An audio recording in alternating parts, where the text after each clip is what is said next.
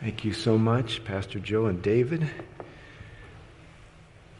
You know, when you're serving God, singing out His praise like that, it's the highest order of joy a person can know.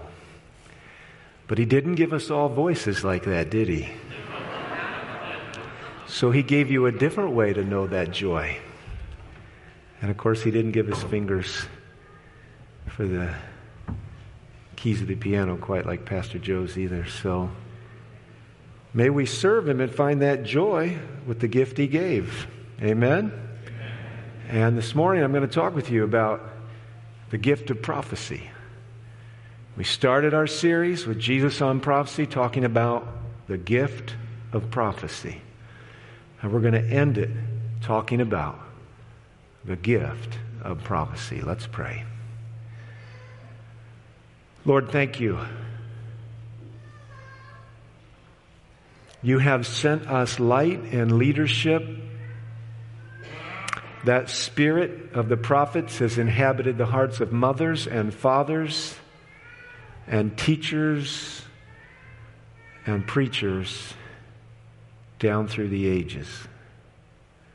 I pray, Lord, may we embrace it again for edification, for exhortation, and for consolation. In Jesus' name, amen. This morning I've entitled my message, Blood on the Hands of the Remnant and the American Dream. I mentioned last night that the world is hungry for genuine Christianity, a principled Christianity, and not one that says, my dogma is. Now, we learn that doctrine is very important. It's the bones upon which the heart and the flesh of a body can operate and maneuver. But a principled Christianity is what, like Jesus spoke to the woman at the well. He said, those who worship me must worship in spirit and in truth. It's not enough to have a head in the game. If the heart's not in the game, there's a serious problem. I didn't get married over my head, although my head was in the game. And I'm not going to stay married and be at the marriage supper of the Lamb without my heart being in the game. I have to tell you at the beginning of this message, for many, there's a lot of head game and a little heart game. And I'm here this morning to invite you to make a decision to change it. You can change it by starting with your head. When somebody wanders outside the sacred circle of marriage and they allow the heart affections to go out to someone else, it doesn't mean the original marriage is over.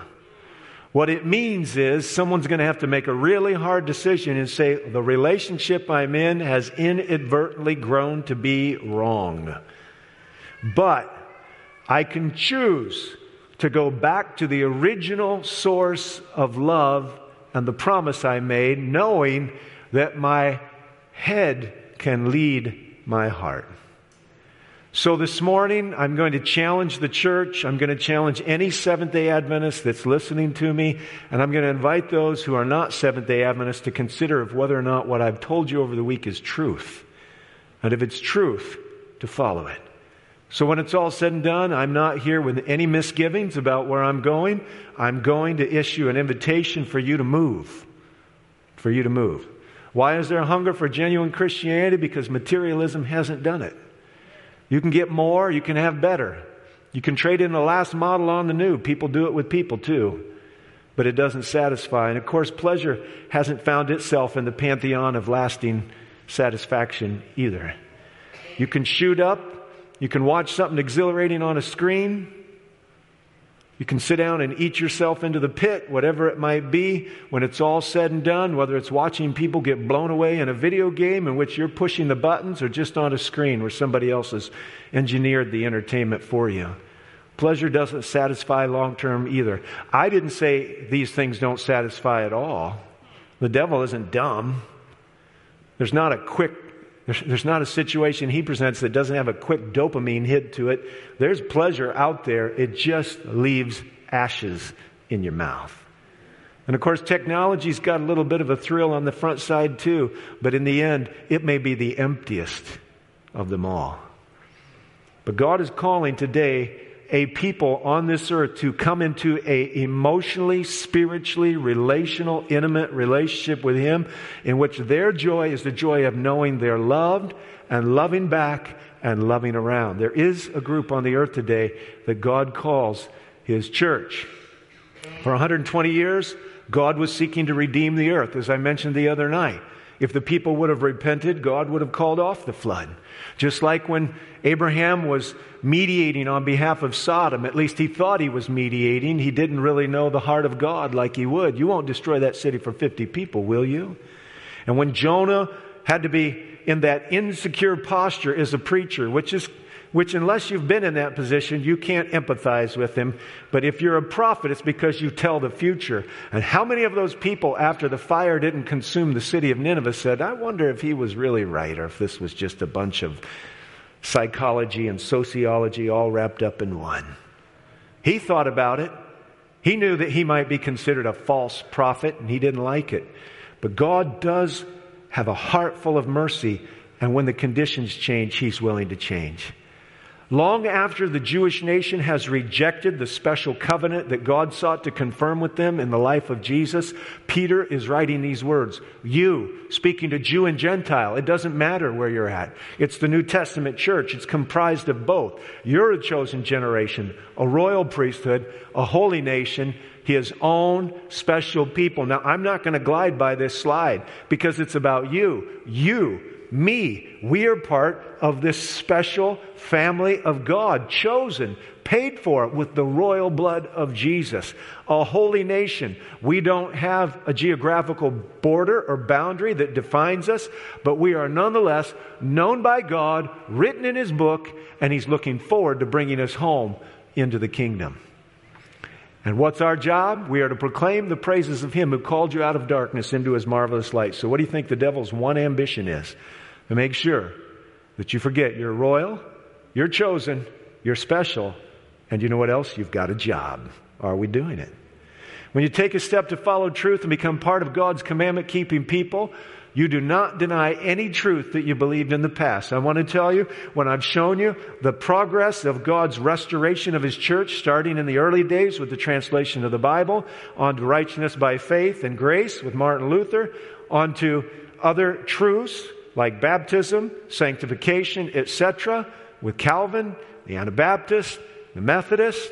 We're standing on the shoulders of those who are looking to recover from the dark ages, truths that were lost, but they were regained in the freedom to study the Word. We are on a journey with Jesus. And while we may appreciate our past, we commit ourselves to going with Jesus. Amen? I don't know where you're at. You may never have heard about the seventh-day Sabbath until the last couple of weeks. You did come to a Seventh-day Adventist church, so you probably thought you would eventually. But some of you have been going to church on Saturday for decades. Does that mean the journey's over? You made it to your destination? Not hardly. We're going with Jesus. It's a journey, and He's going with us. Praise the Lord. So, those who are looking for truth should be looking for a church that embraces as much of Bible doctrine as anyone can find, that stands on the solid shoulders of the prophets, the preachers, and the teachers of the past, but always only tested by the Word of God. Timothy was written to, and Paul said this, I write so that you may know how to conduct yourself in the house of God, which is the church of the living God, the pillar and the ground of truth. I want to remind you, friends, one of my favorite authors says, enfeebled and defective as she may be, the church is the one object of God's supreme regard. Church is sometimes enfeebled. Sometimes it's very defective. Why is it defective? Because you collect all of us with and you create a corporately defective group. Except for one thing, with our eyes fixed on Jesus and His healing touch on our shoulder, our hand in His, the healing is going on in the midst of the stumbling and sometimes the missteps. John was writing when he recorded the words of Jesus. Jesus said, sanctify them by your truth. Your word is truth. When these words come into our experience, when we actually surrender to them and let them be the guide of our life, our very nature is changed. That's why Peter could write, through the exceeding great and precious promises, we become partakers of the nature of God. Listen, you want it fixed from the outside in? Put the Word on the inside, and what's happening on the outside will change. We'll know the truth, Jesus said, and it will make you free. And so we come down to this book of Revelation, and as I mentioned last night, we have two cities, Babylon and the New Jerusalem. We have two women, the adulterer and the pure woman. The pure woman has the pure doctrines. She's giving the life-giving water of life, whereas the other woman is making people drink of the wine, the corrupted, fermented, ruinaceous, if there's such a word, wine of false doctrine. These two women in the story of the end. Paul would use this metaphor of the pure woman and marriage. He would say, speaking of the Corinthian church, I'm jealous for you with a godly jealousy, for I have betrothed you to one husband. Who is that one husband? Jesus Christ, that I may present you as a chaste virgin. Purity of life and doctrine is important. He wants a church without a spot or a wrinkle.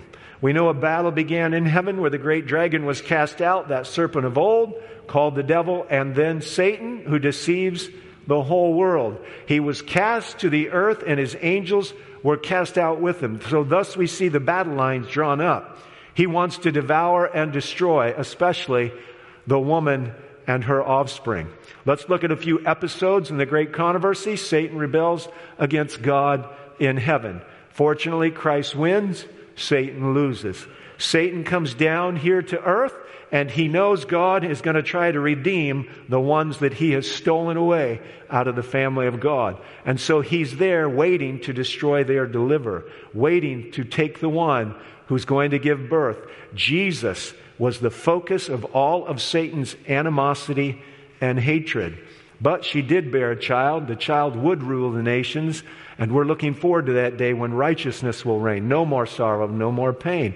The good news is Jesus was caught up to heaven after he finished the ministry of sacrifice to go on with the ministry of mediation, open up a relationship for us to go straight to his Father, and eventually on to a ministry of vindication. Can you say amen?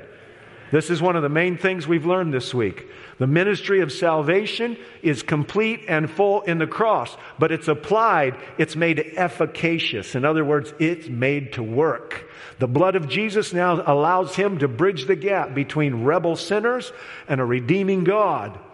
And that relationship changes us. And eventually, Jesus can declare our names before the angels. That's what it says in the book of Revelation. We sing it. And before the angels, we shall know our name confessed in heaven. Wouldn't it be something to have Jesus put your name on his lips and says, come here, I want you to look at this. He's like Abraham. She's like Abraham.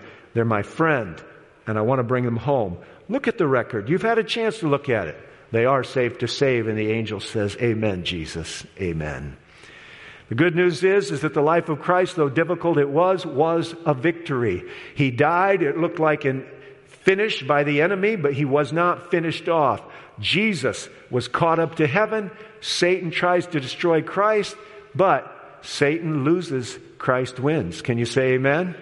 We're starting to see a tendency here, but now he turns his wrath on the church. There's a lot of suffering and persecution in those first 3 centuries. Last night I quoted from Larry Hurtado's book, Destroyer of the Gods. Even though the Christian church were looked at as simpletons and ignorant, though they were made fun of and looked down on and persecuted, over the first 3 centuries, the Christian church broke the back of the Roman pantheon of gods, their group of gods.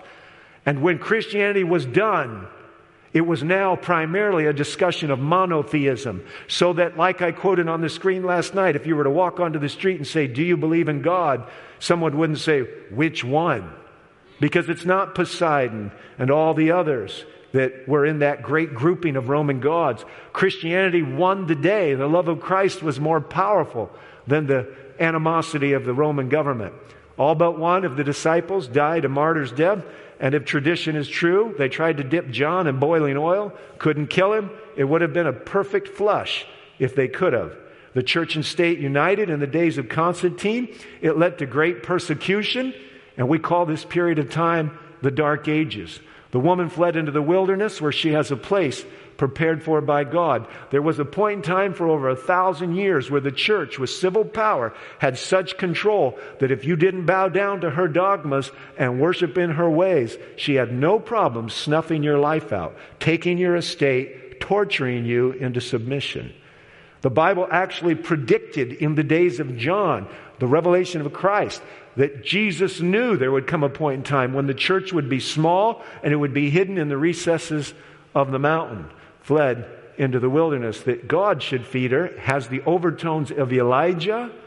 And by the way, this period of time is 1,260 years. The Bible describes it as 42 months and as a time, and half a time. So it all comes back to that same period of time that relates to Elijah's 3.5 years of hiding.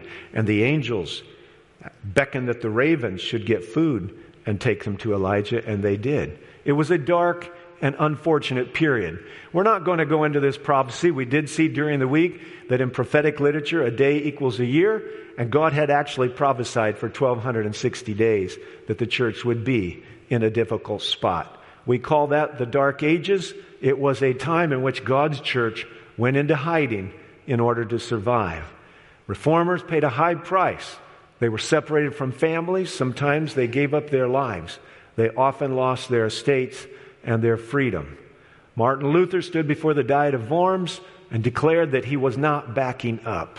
If it had not been for the Spirit of God and those noble leaders of Saxony and parts of Germany that stood in the way and actually worked behind the scenes, his voice would have been shuttered just like everyone else's.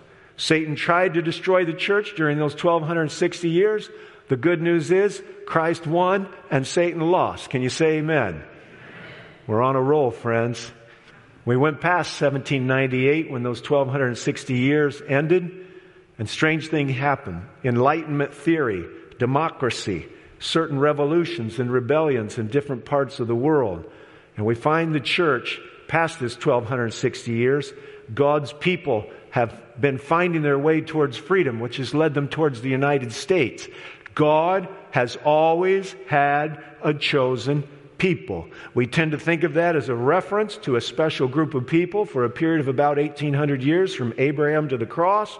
We call them Hebrews or Jews. The truth of the matter is, as we saw in the book of Peter, long after God had changed the way He was relating to Israel to work out His salvation, now He was going to work it out for the world through the church. There was a church in the wilderness. There was a church in the Old Testament. There was a church after the cross that also went into the wilderness. And coming out of the wilderness, it has a work to do. Amen? The book of Revelation describes the identifying characteristics of God's last day people, and I want to talk with you about it. Now, you know this text is on the wall behind me. I've turned around and pointed to it many times. It is perhaps one of the most elemental cornerstones of identification for what God's remnant or chosen look like in the end. The dragon was enraged with the woman. He went to make war with the rest of her offspring. Let's read it together. Who keep the commandments of God and have the testimony of Jesus.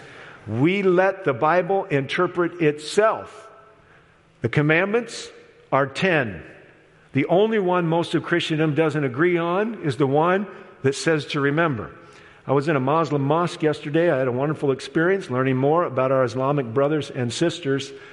And I was surprised when one of the teachers there told us that in Islam, the word for man means to forget. I wonder if it's because man is prone to forgetting. The one commandment that's been forgotten is the one that says remember. The one commandment that the devil doesn't want us engaging in is the relational commandment that would put Jesus in our heart to allow us to keep the other 9. Let me tell you, he's an artful strategist and an amazing deceiver. So he's tried to substitute other works of Christ's ministry in place of the one that recalls creation, following 6 days of making us, and also the Sabbath. Jesus rested on that after He redeemed us. And you know what else? When we get to heaven, we're going to be resting in Christ too. We're going to be celebrating what He's done. The Sabbath will be celebrated according to the book of Isaiah throughout all time and eternity. Why? Because being with God is what makes heaven heaven. It's not bad unless you've fallen in love with the world. keep the commandments of God, and they have the testimony of Jesus. That testimony of Jesus is the spirit of prophecy. Bible tells us in the book of Ezekiel as well as in Hebrews that God will put the law into their hearts and into their minds. David loved the law of God because he loved God. And he understood that holiness was beauty. He had been lied to and deceived. People had tried to kill him.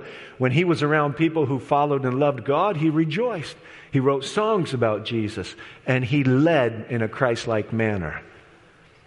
So they keep the commandments of God and have the testimony of Jesus. We know the Bible describes what that is. The testimony of Jesus is the spirit of prophecy. That spirit of prophecy is important. Paul, in the book of 1 Corinthians 14, not the slide that's on the screen right now, tells us that there's lots of gifts you can have. But if it comes down to a decision about tongues or prophecy, he said, I wish you all had the gift of prophecy. Not just the preacher, not just mom and dad, but actually the child.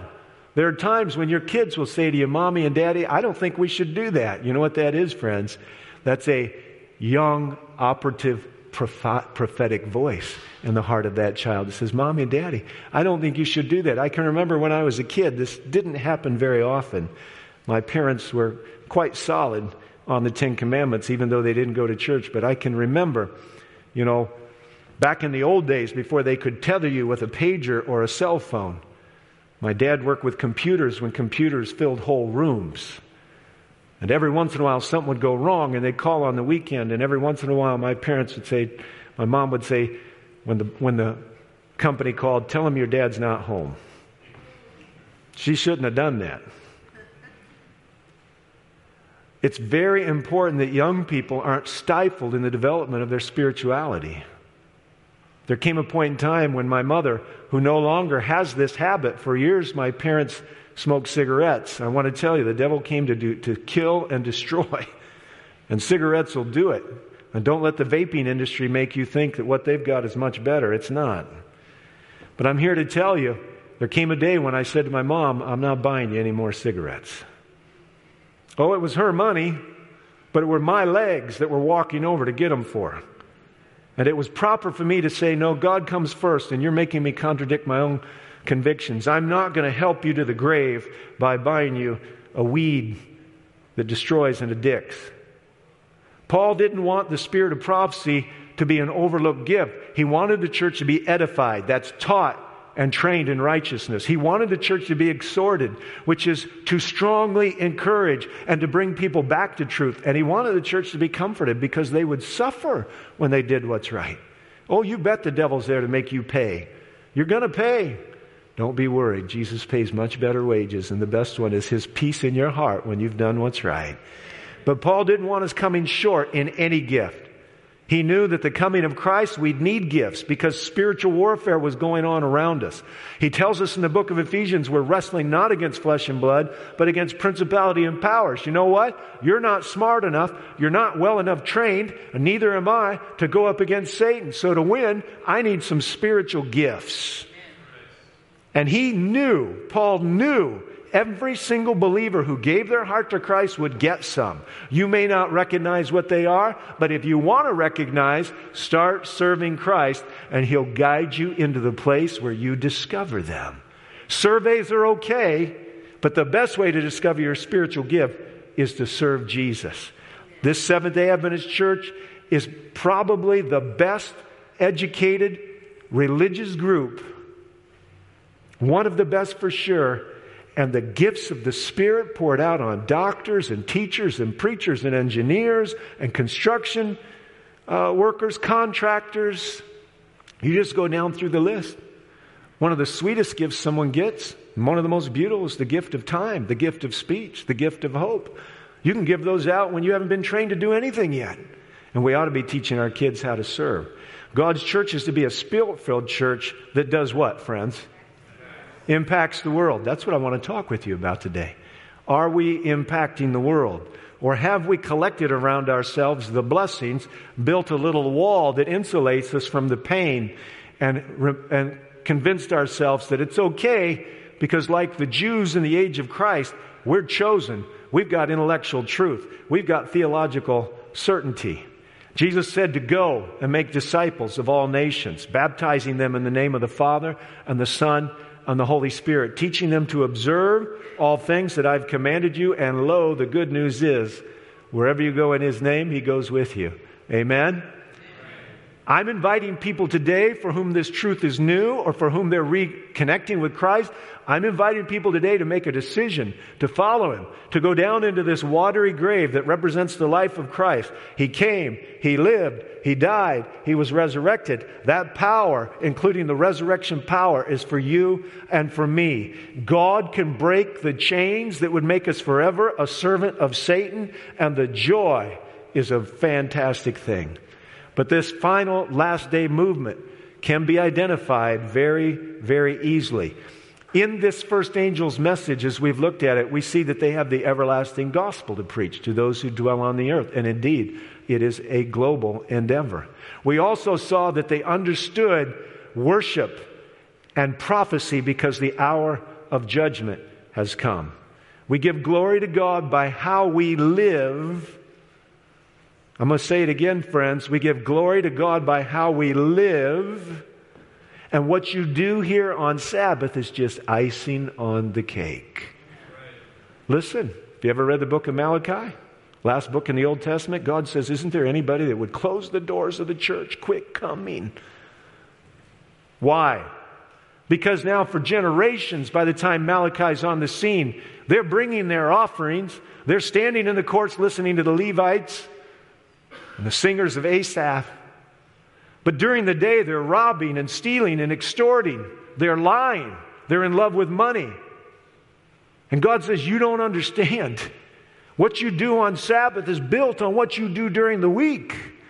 So if Christ isn't Lord of all of your life, as Paul said, whether you eat or drink or whatever you do, then what you do here is really not the same sweet smelling incense that it ought to be. Now, Christ is the one that makes our offerings fragrant anyway. But I'll tell you what, a heart that's lovingly surrendered to Him will gladly represent Him in the ordinary things of life. In an age of irresponsibility, God's calling for moral responsibility. Part of our moral responsibility, lest you don't get it from the sermon title already, part of our moral responsibility is to understand that the blessings we have received are for doing something for the world, not for just having a nice smooth glide path to come out of the storm and land on the other shore. We're not supposed to just make things good for us. We're supposed to let the world know that God's coming and they can live forever. The hour of judgment has come. This great work that we're a part of today was begun by William Miller and the Millerite movement. They were wrong on what the cleansing of the sanctuary was, but they were right on the fact that ministry, that something significant was transitioning, and indeed it did. Worship is at the heart of who we are. Part of what separates us is not only that we worship on the Sabbath, but that the world does not find its way into our lives and into our worship service. Worship wars are indeed what's in the heart of the book of Revelation, and it's going on now for the heart and soul of Protestantism. What does worship mean? How does it happen? The Creator made us in 6 days. 6th day we were created, and He gave us the 7th day to rest. The Sabbath is a part of God's last day message. Why? Because the Sabbath is at the center of the saving relationship. Now, I want to be as positive as I can be, but I'm going to tell you something that's true. Just when we started this series 2 weeks ago, we were in the workup to all the climate strikes that were going to go on and the climate summit as a part of the UN gathering. And when we come to the appeal by the Church of Rome for the climate summit gathering and the re-education of civilization that's going to take place on May 14, 2020. Look, friends, if I was writing a sci-fi novel, I couldn't write it this good. But on May 14, there's a re-education of the world for the future global civilization, and it's happening in Rome. We're going to be re-educated about how to live on a planet that's getting too small and too dirty. And the rich are too rich and the poor are too poor. And the global educator will be the Church of Rome. We shouldn't be terribly surprised, since for years we've been preaching that the deadly wound would be healed. But I'm afraid right now we're kind of just, driving Miss Daisy along here, and we think everything's going to be hunky-dory and we're going to drive our car into the American dream sunset. It ain't going to happen. The Sabbath, where was I going with all that? In the midst of all that climate strike and climate summit, as soon as there's a video about what's going on May 14, 2020 in Rome, it's a reference back to the encyclical Laudato Si, which is the encyclical in which there is a call to Sunday worship. It's not a game. God invites us to be a part of His last day movement. So whether this is new to you or the movement is what needs to happen, and the movement's new to you, and I don't mean the message, I mean the movement. God's church is not to sit on its laurels and enjoy its blessings when there are over 1 billion people who have never even heard that there is such a thing as the word gospel. God's true church is going to recapture the pure faith of the disciples. That's what's been happening from the days of Tyndale, Huss, Jerome, Wycliffe, Zwingli. It's going to recapture the pure faith of the disciples. It's going to have the dual characteristics of keeping the commandments, all 10, and having the gift of prophecy in its midst. It will be a worldwide mission-driven movement, friends. I am so proud to be a part of the Seventh-day Adventist Church that in a few generations from its inception had already made it around much of the globe, but is still seeking to enter the hundreds of language groups, dialect groups that have never ever gotten to look at a Bible or hear the name of Jesus.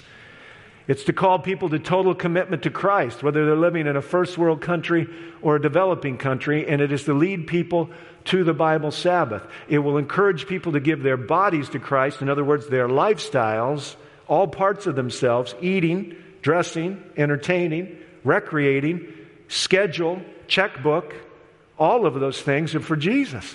That's going to require a relationship, because how are you going to know how to live your life? But you are called to a daily sacrifice. Make a final appeal to accept the truth. That's what we're doing. So, in this church, I wish I had the statistics up here. Every so many minutes, a church is organized in the Seventh-day Adventist Church. And I don't know how many people will be baptized just during the time it takes me to preach this sermon, but it's hundreds. And it's not enough. It's still not enough. And the idea that we don't need missionaries with their checkbooks, with their calendar, with their youth, with their full scope of their career. We need a mindset that says everybody ought to know. Amen. Do you remember singing that song? That was a good song. Everybody ought to know. Go ahead. Everybody ought to know. Everybody ought to know who Jesus is. He's the lily of the valley. He's the bright and morning star. He's the fairest of 10,000. Everybody ought to know. God's church is not going to be the biggest church at the end. It's going to be a David and Goliath showdown. It's not for us to say, well, who's the most people going that way? Because Jesus said, look, it's a super highway to hell. It's a narrow mountain path to heaven. You get to decide. I'm walking this way if you want to go with me. The church is not in a majority, and you can never base your truth on a majority of opinion. We learned that the spirit of prophecy, according to 1 Corinthians chapter 4, about verse 23 or so, when a non-believer comes in and the spirit of prophecy is operative, the secrets of his heart are revealed. In other words, he's convicted that God is in this place reading all the truth about him personally. And Paul says he'll fall down on his face and worship. God's church is not needing the approval of other popular religious leaders. It knows that truth stands as truth, and God will one day be the endorser. Now, I have in my hands here a baptismal certificate. Do you know how many bullet points there are on this certificate? There are some preachers in the audience. I was pleased to see our union president's here this morning. The ministerial director from the Rocky Mountain Conference is here with us this morning, and I don't want to forget that we have Pastor Esther with us regularly and so many retired pastors as I look out. And of course, there's my staff here, God's staff, to serve you. How many of you know what number 13 is? My wife knows because she heard the sermon first service. Plus, I'd talk with her about my sermons ahead of time. She's a great advisor and a wonderful prayer partner. I'm going to read it to you. I once had a physician, when I was a much younger man, ask me not to read it. When I baptize people, as a matter of fact, when anybody in this church baptizes people, we ask them to come up and actually confess their faith before men and women and children. And even as a young pastor, I would do this. And one day, a very respected physician, happened to be one of my friends, came to me and said, I don't think you should read number 13. It might make some people uncomfortable. Now listen, I brought with me this morning a book called Peculiar Speech by a church ministries professor at Duke University. He uses an entire book to basically say that preaching to the baptized and the converted is different than preaching to everybody else. He calls the book Peculiar Speech. I'm going to quote out of it in a few minutes. I'm glad for you to bring your friends every Sabbath morning, but you ought to warn them that it's going to be gospel preaching and it's going to be for conversion, and you don't know what that preacher might say and you don't want to be embarrassed by him, so just give them a warning. You might find yourself hearing something you never heard before. Don't let me sneak up on them like you didn't know who I was or who mandated me to preach or what my message was going to be. It's going to be law and grace every weekend. Amen. It's going to be the cloud and the cross every weekend. Now, I don't ever want to do anything to embarrass you with a lack of good judgment or culture. I don't live my life in a vacuum. It's not like I don't listen and watch and learn about what the modern media is doing to shape our culture. I know how it's being squeezed into a mold. But when I stand before you on this Sabbath morning, it's peculiar speech. I'm preaching to those that came into a church to hear a word from God. And if it disagrees with what they heard somewhere else, go talk to God. Get your Bible out. Was the preacher right or was the preacher wrong? I'll be quoting Walter Brueggemann in a few minutes here for all those preachers that are too timid. But number 13 says, I accept and believe that the Seventh-day Adventist Church is the remnant church of Bible prophecy. Oh, really? Well, what about all those others? Well, the book of Revelation is all about that. Number 13 doesn't say, I believe that everybody in the Seventh-day Adventist Church is going to heaven and nobody else is. Doesn't say that, friends. As a matter of fact, before we're all done here this morning, I'm going to tell you that there may be dozens, yea hundreds, yea thousands in the Seventh-day Adventist Church that leave the Seventh-day Adventist Church fast and glad and forever. And I'm going to tell you why. Because before you abandon the Sabbath, you abandon the spirit of prophecy. I didn't say that only Seventh-day Adventists are going to heaven, and I didn't say the Seventh-day Adventist Church was perfect or better. All I said is that I believe the Seventh-day Adventist Church is the remnant church, enfeebled and defective as she may be. She is trying to keep the commandments of God, and she has not yet corporately rejected the spirit of prophecy. And that the people of every nation, race, and language are invited and accepted into a fellowship of this local congregation of the world church. I hope you're not embarrassed. Now, if you're not behaving like a spirit-filled Christian, you probably ought to be. And if you're one of those Adventists, it embarrasses me. This is a little town here in Berrien Springs with probably way too many Seventh-day Adventists in it. You don't have to say amen.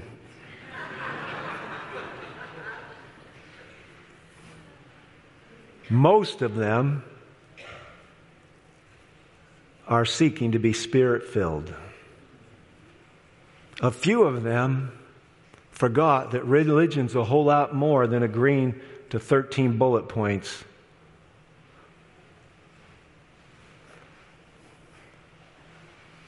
Ezekiel chapter 3. I'm going to look at 3 scriptures with you. Open your Bibles. I didn't put them all on the slides today. Ezekiel chapter 3. This sermon isn't going to go on and on, but I want to look at Ezekiel chapter 3.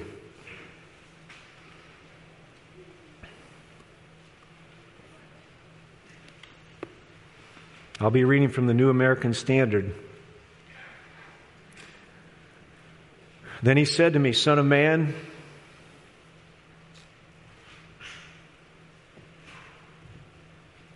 eat this scroll and go speak to the house of Israel. In other words, personalize it, internalize it. I opened my mouth and he fed me this scroll. The book of Revelation talks about eating a scroll that was sweet in the mouth and bitter in the stomach. It's a description of the Millerite movement and their disappointment when Jesus didn't come in 1844. He said to me, Son of man, feed your stomach and fill your body with this scroll which I'm giving you. Then I ate it, and it was sweet as honey in my mouth. You see, Revelation quotes the Old Testament over and over again. Then he said to me, Son of man, go to the house of Israel and speak with my words to them. For you are not being sent to a people of unintelligible speech or difficult language, but to the house of Israel, nor to many peoples of unintelligible speech or difficult language, whose words you cannot understand, but I've sent you to them who should listen to you. Yet the house of Israel will not be willing to listen to you, since they're not willing to listen to who?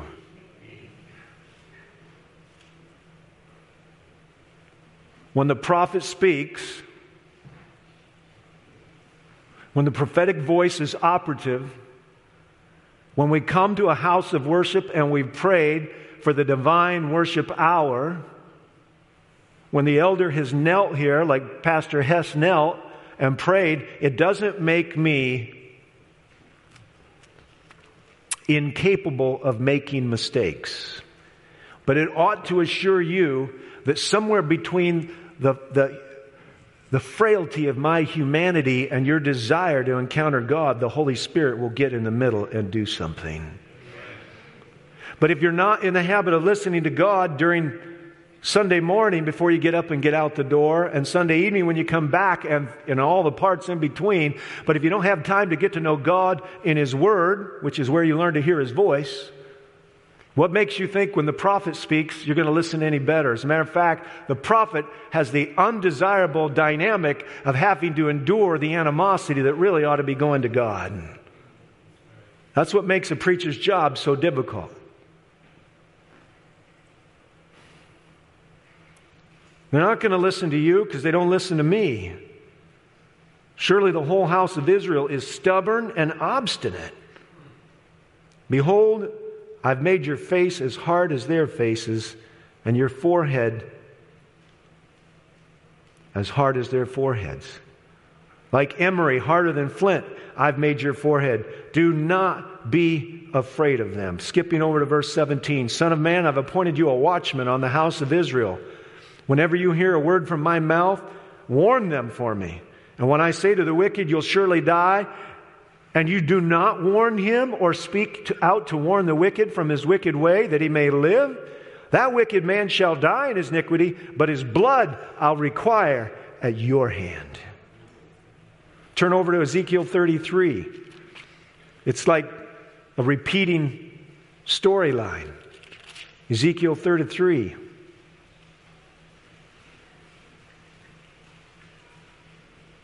I'm going to read from the first of the chapter again. And the word of the Lord came to me, saying, Son of man, speak to the sons of your people. And by the way, he was a prophet in exile. He was carried off to Babylon in the second siege. If I bring a sword upon the land, now I want you to watch the imagery. If I bring a sword upon the land, and the people of the land take one man from among them and make him their watchman, and he sees the sword coming, and he blows on the trumpet and warns the people, we've got the sword and the trumpet. I don't want you to miss this. Then he who hears the sound of the trumpet and does not take a warning, and a sword comes and takes him away, his blood will be on his own head. He heard the sound of the trumpet, but he did not take warning. His blood will be on himself. But had he taken warning, he would have been delivered of his life. Can you say amen? But if the watchman sees the sword coming and does not blow the trumpet, and the people are not warned, and a sword comes and takes a person from them, he is taken away in his iniquity, but his blood I will require from the watchman's hand. And can I not hear the echoes of James saying, let not many of you think to be teachers, for you're going to be judged more strictly. And by the way, in our system, we could include those teachers who are really pastor teachers or teacher pastors, but he is certainly most pointedly speaking to those that are religious teachers in the church. Every pastor listening to me here today who watches this online better make sure they understand something. God speaks clear enough to be heard, and He wants to be echoed in your life and in your ministry and in your preaching. God warns, and it's a gospel warning, because person that's of any intelligence can hear and understand and move. But now let's go to the book of Acts, Acts chapter 20. And we are very clearly convicted that the Apostle Paul has read the Old Testament probably many, many times. Acts chapter 20. He's leaving Ephesus. Remember, this is where they burned all their magic books and scrolls, friends. Don't sell those video games God tells you to get rid of that are no good. Burn them. Don't sell those CDs. When it's time to cleanse your MP3 file or choose a different listening genre on Spotify, you can leave that behind. But if you've got the actual substance, destroy it lest it pervert and prevent someone's future progress in Christ. It's not worth money. He's leaving this town where they destroyed 50,000 drachmas of books. I'm telling you, it was an expensive bonfire. And before he goes, he says in verse 25, now behold, I know that all of you, among whom I went about preaching the kingdom, will no longer see my face. And I want you to hear the echoes of an Old Testament prophet in the next verse. Therefore I test you this day that I am innocent of the blood of all men. Why? For I did not shrink from declaring to you the whole purpose of God. And then he says, be on guard for yourself and for the flock among which the Holy Spirit has made you overseers, elders, deacons, deaconesses, pastors, administrators. This is for us, to shepherd the church of God, which He purchased with His own blood. And know that after my departure, savage wolves will come in among you, not sparing the flock. And he goes farther and he says, some of them are going to come out of your own membership. So they're a Seventh-day Adventist. Doesn't mean that they're as pure as the driven snow. You're to test the fruits of their life, especially the attitude. These 3 verses are a clear warning that when God entrusts a man or a woman or a group of people with a message and they don't give it, there will be blood on their hands. Some of you have read this book. It's not a particularly new book. Can you see the subtitle here? The house is upside down, and the subtitle is Taking Back Your Faith from the American Dream. I want to read a few quotes to you. Here we stand in the middle of the American dream. Pick up the reoccurring word, dominated by self-advancement, self-esteem, self-sufficiency, individualism, materialism, and universalism. You may not know what that last word means, but it's the idea that everybody's going to be saved and it'll all be okay. That's not what we believe, unfortunately. We'll wait for that one. Platt was about to get a new church. I don't know if he still is, but he was the pastor of a mega church, big Baptist church. And on the eve of getting his church, he had found himself just a few days before in India, standing up on a high hill. I'll read you the story. Just a few months before becoming a pastor, I stood up on a mountain in the heart of Hyderabad, India. This high point in the city housed a temple for Hindu gods. I smelled the offerings that had been given to the wooden gods behind me. I saw teeming masses in front of me, Every direction I turned, I glimpsed an urban center filled with millions upon millions. I've been to Hyderabad. We have a wonderfully large Seventh-day Adventist school there that is full primarily of Islamic people, and they're on waiting lists to get in there. Can you say amen?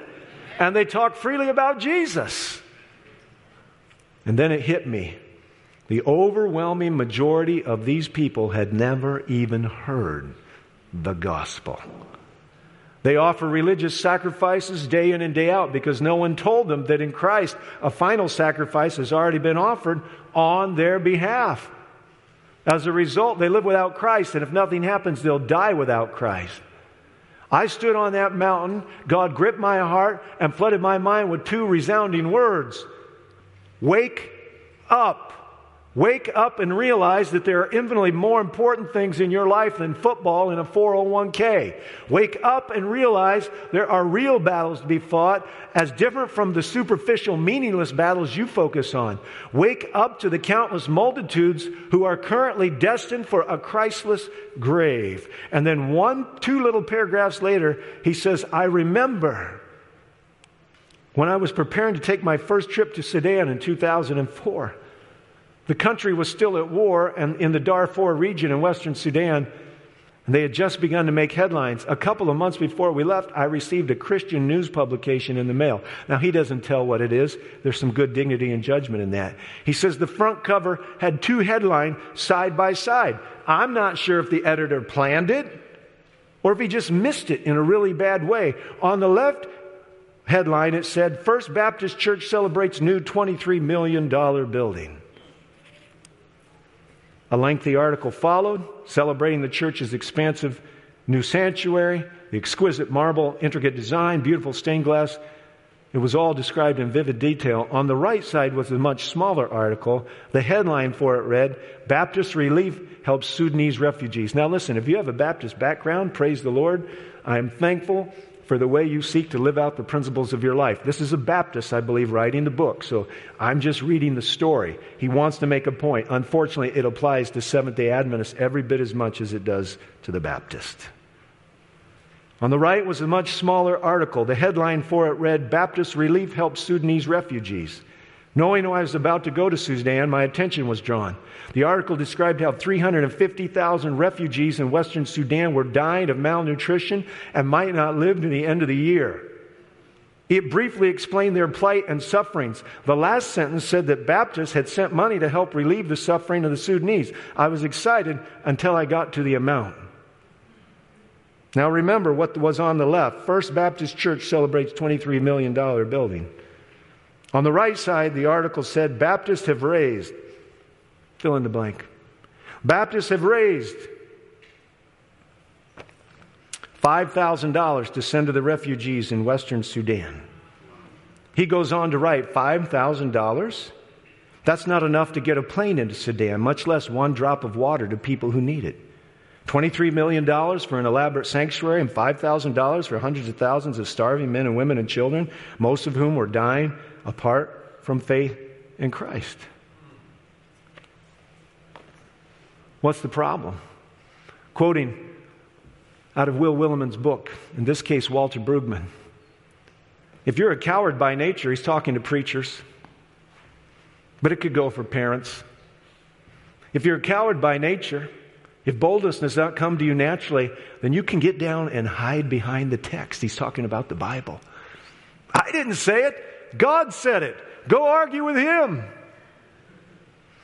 Elizabeth Achtemeyer says, as a preacher, your job is to preach the text, not to apologize for it. Are there any amens out there, preachers? Oh, congregation, good. You want that. Baptismal preaching recognizes the canonical text that's talking about the Bible as the norm.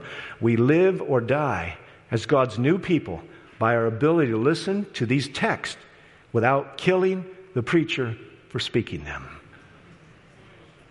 Now, I have on this nice little wooden table books. This one's a compilation. It's called Principles for Christian Leadership. Christian Service. Testimonies on Sexual Behavior. Yes, that's a book. It's a compilation. The Adventist Home. Messages to Young People. Counsels on Speech and Song. And then 9 books entitled Testimonies for the Church.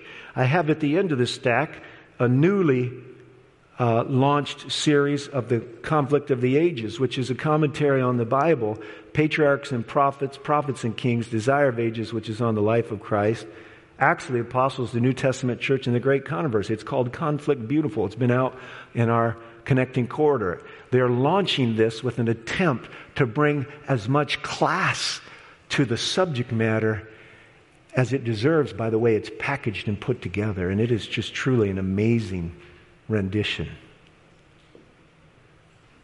But I've wondered in preparation for this sermon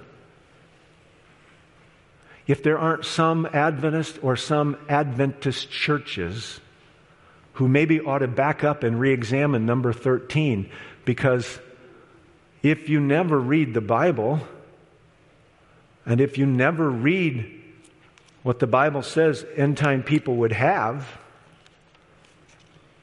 could you be ignoring the prophet like the inhabitants of Jerusalem ignored Jeremiah in the days when the sword was on its way? Is it possible that maybe we're not as much of the remnant church as we've thought we were?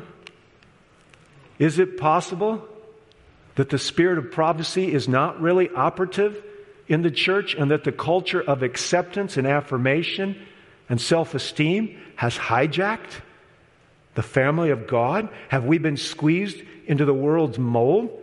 Or do we still have peculiar speech, as Will Willimon challenges us? Sober.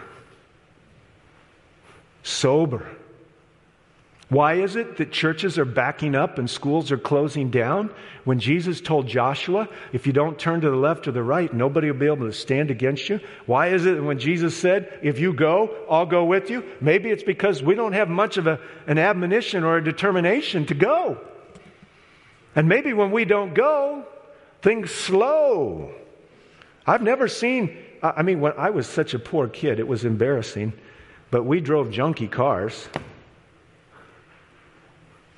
My parents did put me in church school, but I've told you the stories before, that big tan Chevrolet station wagon with that big 350 V8, but it didn't run right. There was no fuel injection in those days. It was all carburation, and things were finicky. And my mom used to have to sit there, put it in neutral at the stoplight and rev the engine like she was at a drag race, and then drop it into drive, and we were the fastest people away. But if she didn't do that, it would die, and we'd block traffic.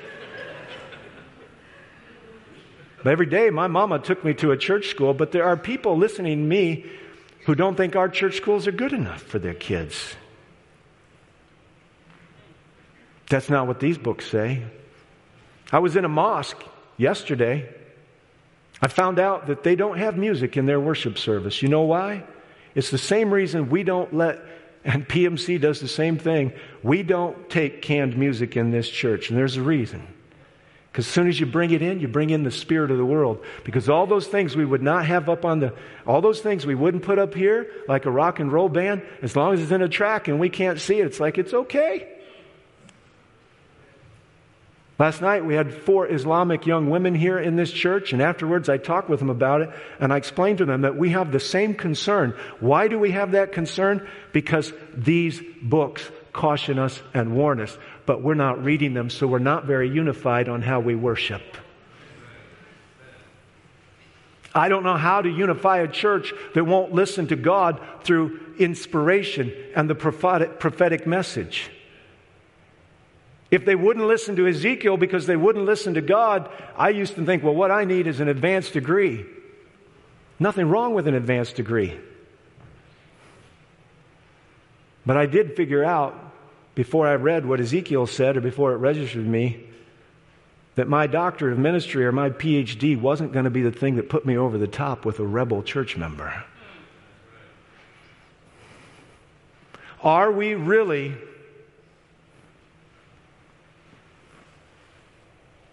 embracing the spirit of the prophets?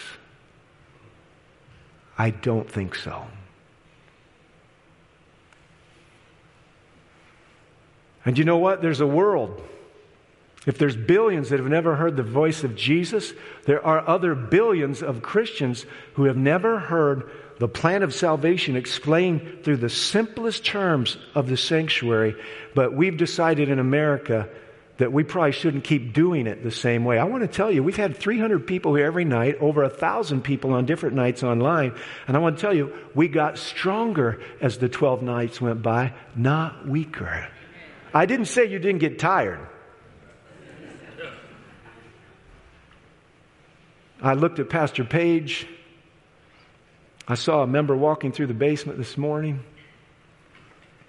Tired. You see, friends, I'm running with you. And when I say amen to this sermon, I crossed the finish line on Jesus on Prophecy. 16 sermons in 12 days, really 14 sermons, 2 of them preached 2 times. And I want to tell you, I am so thankful for every one of you that watched online, sent me words of encouragement, and showed up here night by night so that I wasn't doing this by myself. Amen. I had a member tell me on the way out first service, Pastor, the reason this turned out so good, my paraphrase is that we were all praying. Jesus only gave 2 commands before he went back to heaven. One was wait and pray, and the other was go. You know what? We quit going. Not completely. The remote controls got us at home, and our lazy boys got us turning into lazy men and women.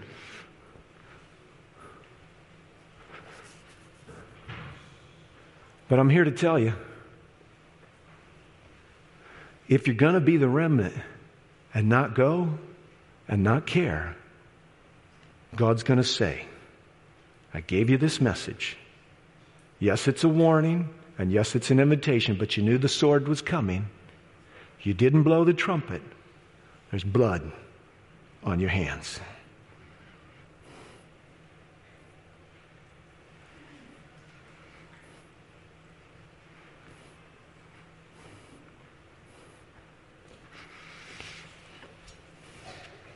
Nathan Green was nice enough to loan me this. We're not going to have any church discipline moments right now.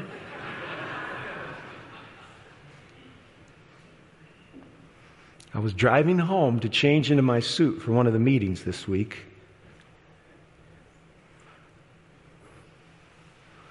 And Brother Jim, I was listening to our radio station. I've got it set as a preset.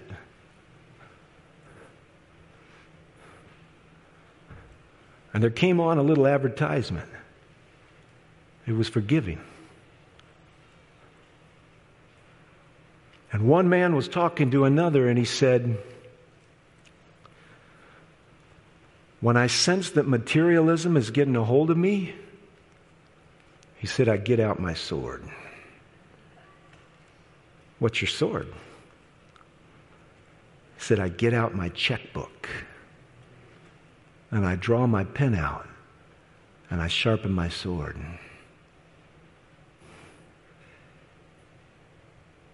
I've got a slide. I didn't put it in this series, but it's the tree of the knowledge of good and evil, and there's a motorcycle hanging from it over here. And there's all the other little delicacies that life offers hanging around the tree, and there's a man and a woman standing there, and she's got her hand on his shoulder, and he's reaching over to get something. Now listen, every member of the remnant is going to have blood on their hands. I don't want the blood I described a few minutes ago. I want to pull the sword, and I'm not letting the devil get away with my kids or my wife or my church members. I'm going to pull the sword, and I'm going to fight in the name of Christ with the sword of the Spirit. And I'm going to get a little blood on my hands, but it's not the kind the devil wants on my hands. Some of you have got your sword so thoroughly sheathed and tied up because you've got cable TV at your house. And you got to have the latest this and the latest that. And you've never learned about frugality and thrift. Maybe it's because the great call of Jesus and the love that made you the pearl of great price and the apple of his eye and the treasure which he'd give himself away for has not been discovered. But this morning, I'm appealing to you. Pull out the sword, which is your pocketbook. Pull out the sword, which is your date book. Pull out the sword and know this. There is going to be blood on your hands one way or the other. Whether it's the fruit of the fight or whether it's the evidence of the fright and self-preservation, it's up to you and me. It's a David versus Goliath battle. And when David went to the priest of Nob and he asked for food, they gave him the showbread and he said, do you have any weaponry? And he said, just Goliath's sword. He said, that's a good one. I'll take it. It isn't changing. There will be 1,000 reasons why you can't do and don't have an interest in, but lead with your head and let your heart come along behind, friends. But pull the sword and let's put some blood on our hands. There's a whole world out there that doesn't know that people don't burn in hell forever and you don't pay your way out of it. There's a whole host of people out there that don't understand that the real grace is not that which cleanses the record, but it's what opens the door to a life-changing relationship with God. And that judgment isn't about condemnation, it's about wonderful hope. And that if you were going to be in heaven forever, you'd be glad you could be there because God is the good news. So, friends, if you want to be the remnant, you're going to have to get some blood on your hands. What did Paul say? Unless the gospel is empowered by the spirit of prophecy, the trumpet won't give a certain sound. And remember, that trumpet gives a certain sound because you're in a war. And that's why the book of Revelation says the devil, the dragon, was angry with the woman and went to make war with the seed. But you know what?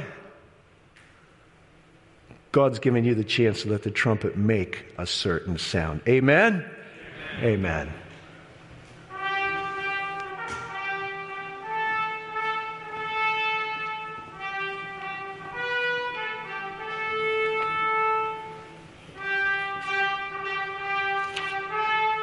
Lord, forgive us when the American dream has been allowed to become our dream, our main dream. Forgive us, Lord, when we've been wooed away, seduced by opportunity and money, popularity and freedom.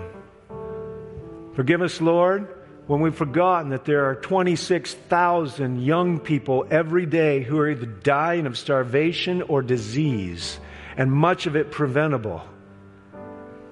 Lord, may we go forth from this place knowing what a glorious privilege has been given us to represent you in the final lead up to the final battle. Thank you for these 12 nights. Thank you for what will go forward on Wednesday night as we continue studying the book of Daniel.